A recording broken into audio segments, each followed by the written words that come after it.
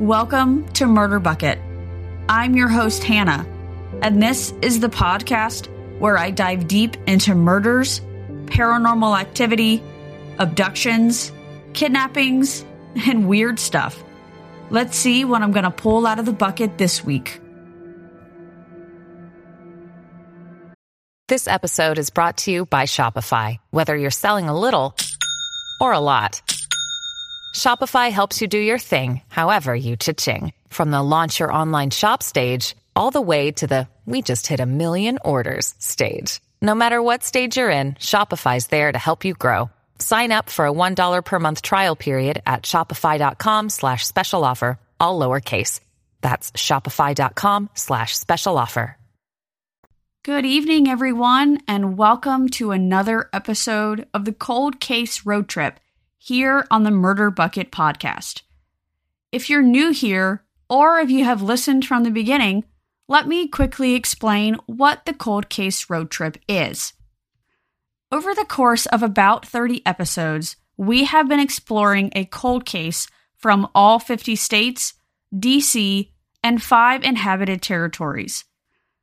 Each week, we cover a cold case in 2 locations.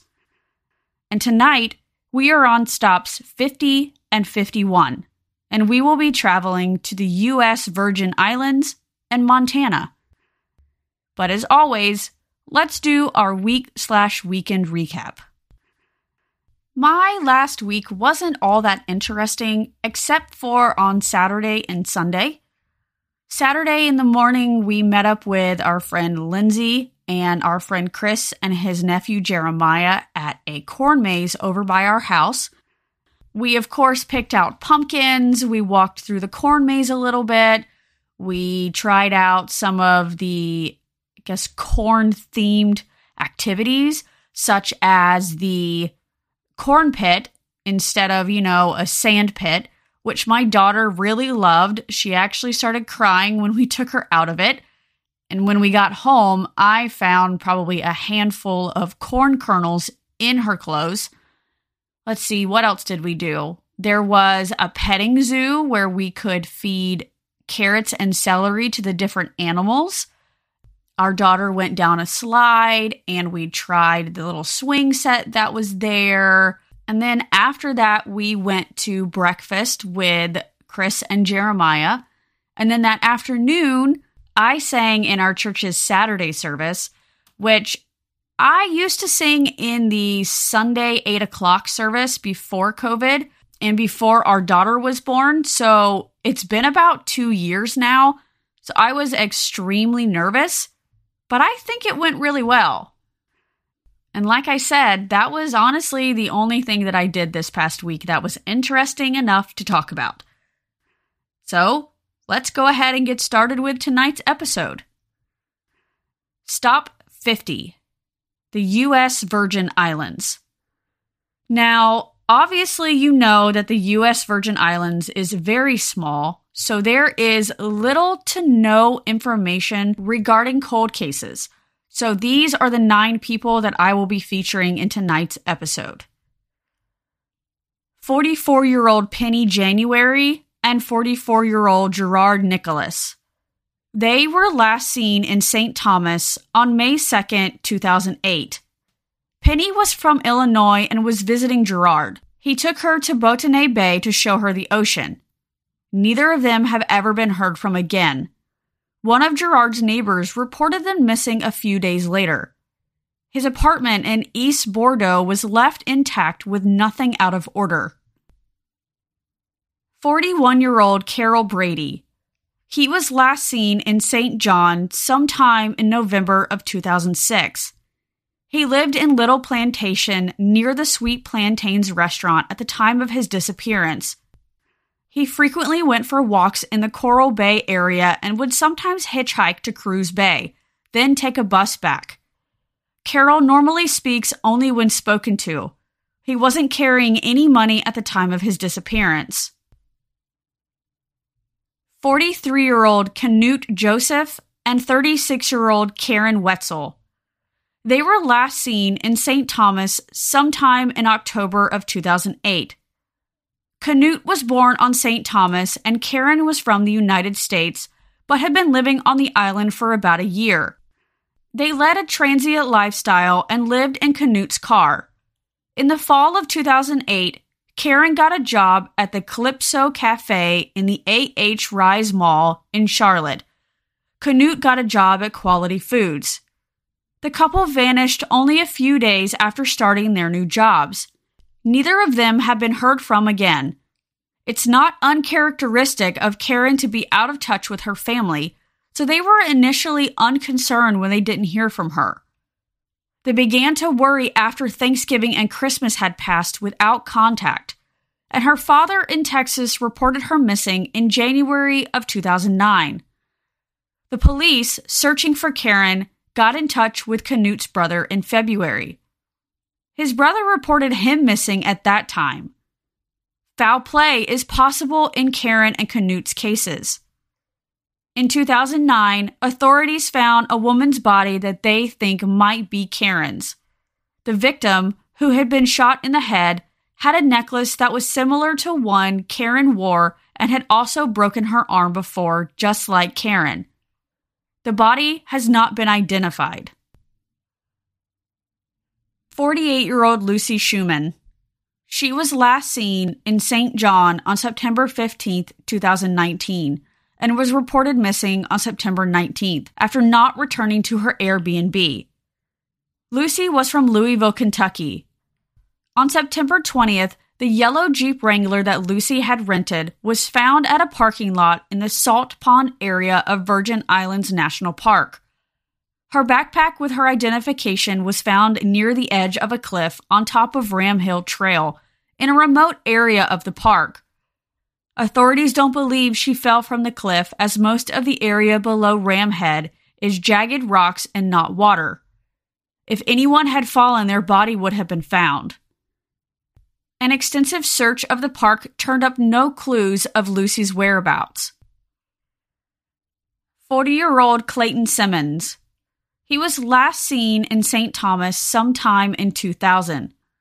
He suffered from mental illness and had lived in a group home, but was asked to leave because he wouldn't follow the rules. He wound up living on the streets and also spent some time in the Eldra Schulterbrandt Living Facility, a long-term care home for the mentally ill. He kept in touch with his family occasionally. 27-year-old Sandra Laplace. She was last seen in Hull Bay on May 1st, 1974. She left her home after telling her husband she could not manage their 2 young children. Her car was found abandoned by the road just a short distance from her home. The purse and keys were missing, and there were no indications of foul play. Sandra was reportedly carrying a substantial amount of cash at the time of her disappearance, enough to leave the Virgin Islands. But checks at the local airport turned up no one who had seen her. The circumstances of her disappearance are unclear. The missing persons file for Sandra was accidentally destroyed after she disappeared. A new report was made. Sandra's family believes she left on her own accord because she missed her old life back in New York. 85-year-old Johan Nunes. He flew to the Rawson Airport in the Virgin Islands on August 2, 2002, arriving at around 1 p.m. He was last seen on August 19th on Campo Rico Beach. If you have any information in regards to any of these disappearances, you are encouraged to contact the Virgin Island Police Department. Before we head into Stop 51, please take a moment to listen to a word from our sponsor. Thank you to Unidragon for sponsoring tonight's episode. With Christmas just around the corner, I'm sure you're facing the same problem as me. Finding the perfect gift to give a friend, your spouse, your nephew, or to bring to a work holiday party. There are so many things out there to choose from. But if you want to give something unique, I have the solution. It's called Unidragon, expertly crafted wooden puzzles. I own the Charming Owl puzzle. When it first arrived, I was completely blown away. Unidragon tells you that each piece has its own unique shape, and they aren't wrong. They mention the incredibly vibrant colors of each puzzle, and it will amaze you when you see one in person. The reasons why so many people love Unidragon puzzles is because it's interesting for adults and children. Each puzzle is packed in a premium wooden gift box, and new puzzles are released every month. Unidragon has given Murder Bucket listeners their very own promo code. When you go to unidragon.com and enter promo code BUCKET, you will receive 10% off. So get your shopping list done early this year by visiting unidragon.com and selecting one of their gorgeous puzzles. And we're back. Stop 51, Montana. 58-year-old Father John Kerrigan had only resided over the Sacred Heart Catholic Church in Ronan, Montana, for 4 days when he disappeared on July 20th, 1984. The evening before, he went to Denault's Bakery on 4th Avenue after going for a jog. No one heard from him again. He was supposed to deliver his first sermon at the 5:30 a.m. Mass the next morning. Over 100 parishioners waited eagerly to greet their new priest, but he never showed up. Sacred Heart Parish had gone without its own priest since April, and they were excited. After about 15 minutes, many people became increasingly impatient and left. Several grew concerned and called the rectory where he lived, but no one answered. When Father John missed the Sunday morning Mass, their concern deepened. On Monday, July 23rd, he was declared missing. That next Sunday, July 29th, a woman who was setting up a roadside fruit stand on Highway 35 found Father John's shoes, shirt, and windbreaker jacket. His shirt was stained with his blood, and there was about $100 in his pocket. Along with his clothes, a blood-stained and deformed coat hanger was also found. A week after his disappearance, his brown Chevrolet Impala was found 7 miles from the church just outside Polson. Police noticed that the vehicle had been wiped clean of fingerprints. They made note that there was a copious amount of blood in the interior and trunk. During the search of the trunk, police found a pillow, shovel, and his wallet. It was filled with well over $1,000. The keys to the vehicle were found about 30 yards away. When police interviewed the bakery owner and several of the customers that were there that evening, they stated that Father John, even though he appeared to be physically fit, his nature didn't seem like he could harm anyone. He told a few of the customers that he was planning on attending a funeral and wedding in Plains the next day. Chief Investigator Paul Choma told the Associated Press that he was surprised at the reluctance of many people to provide information that he had to learn from other sources. Father John was born on January 10, 1926 in Butte. He attended St. Joseph Grade School and Central High School before he moved to Seattle, Washington to attend St. Edward's Seminary. He was ordained in Butte and began his work in ministry at St. Patrick's Church in 1954. Since starting his ministry, he had shuffled around to 13 different parishes.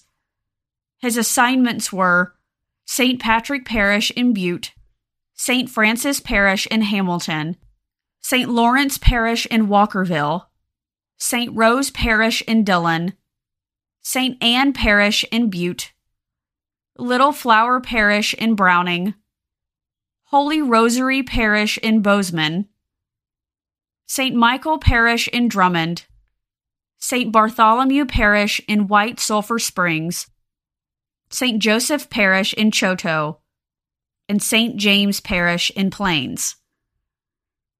In 1983, Father John spent 3 months at a retreat center in Jemez Springs, New Mexico. This retreat center was designed for priests who were experiencing personal difficulties that included substance abuse, depression, and sexual misconduct. Chief Investigator Choma contacted New Mexico authorities after he learned of another Catholic priest who was murdered 2 years prior to Father John's disappearance. On the evening of August 7, 1982, Father Ronaldo Rivera answered a call from a man who was seeking the last rites of a loved one.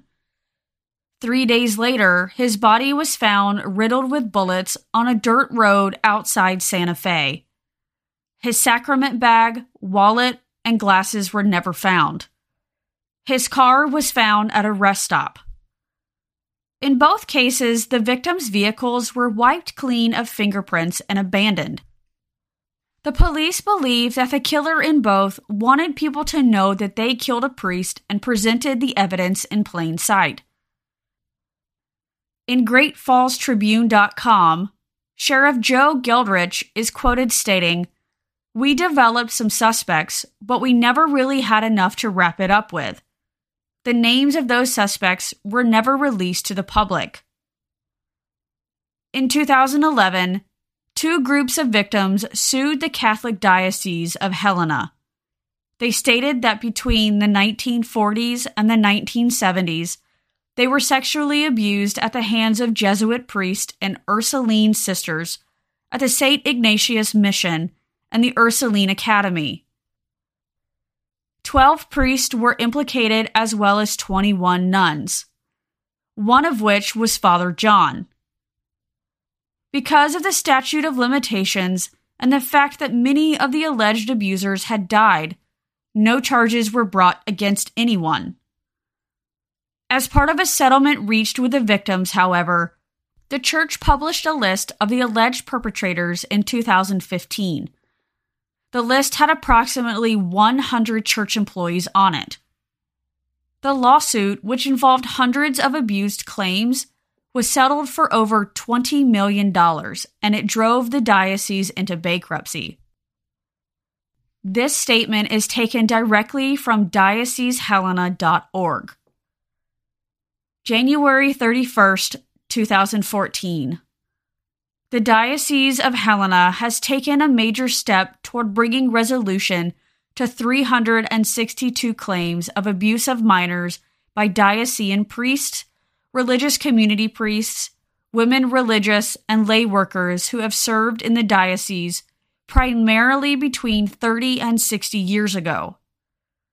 On Friday, January 31st, 2014, the diocese will be filing a Chapter 11 reorganization case before the United States Bankruptcy Court for the District of Montana to complete pre-bankruptcy mediation negotiations with known abuse survivors and the diocese liability insurance carriers. The diocese chose a pastoral mode and entered in a confidential mediation process. The mediation resulted in the general parameters of proposed settlements with the victims and the insurance carriers. The details of written agreements are still being worked on by the parties. Under the supervision and ultimate approval of the bankruptcy court, $15 million would be available to compensate the currently identified victims, with additional settlement funds for other and unknown victims. The process of obtaining bankruptcy court approval included the opportunity for victims and creditors to vote on the proposed settlement. The diocese expects that its reorganization will be expedited by the pre-bankruptcy negotiations with all of the affected parties. On behalf of the entire Diocese of Helena, I express my profound sorrow and sincere apologies to anyone who was abused by a priest, a sister, or a lay church worker, said Helena Bishop George Leo Thomas. No child should experience harm from anyone who serves in the church. The diocese has abuse prevention programs in place, including screening and training for employees, volunteers, priests, and seminarians. The diocese has a board to review claims of abuse, whose members include a mother, a priest, a deputy prosecutor, a retired law enforcement officer, social workers, and a counselor. Bishop Thomas indicated, "I want to assure you that none of those who have been credibly accused remain active in ministry at this time. In fact, the majority of those accused have died." The bishop also noted that the diocese has taken responsibility in this matter for claims involving members of religious communities who have served here. Efforts to include the Ursuline sisters in the proposed settlements were inconclusive, and they are not participating in the proposed resolution of this litigation. The majority of the proposed settlement for known and unknown victims will be funded by the diocesan insurance carriers. It is anticipated that the diocese will need to provide at least $2.5 million to fund claims and the costs associated with the court proceedings. Additionally, the diocese has been experiencing a tenuous financial condition which existed prior to and is not related to the litigation. This condition has resulted in reduction in staff and services provided by the diocese, as well as putting many parish building projects on hold. Bishop Thomas indicated, "While we may be a poorer church, we remain unwaveringly committed to promoting the good news of Jesus Christ. Once the reorganization proceedings conclude, we will be able to plan confidently for future ministry for the people of the Church of the Diocese of Helena." If you would like to see the list of accused personnel, you can visit diocesehelena.org and scroll all the way to the bottom, and it is under the other links. At the time of his disappearance, Father John Kerrigan was last seen wearing a white t-shirt, red shorts, and sneakers. If you have any information in the disappearance of Father John Kerrigan, you are encouraged to contact the Lake County Sheriff's Office. Thank you for taking the time to listen to tonight's episode. Before you go, please take a moment to listen to this promo from my friends at the Anomalous Fascination podcast.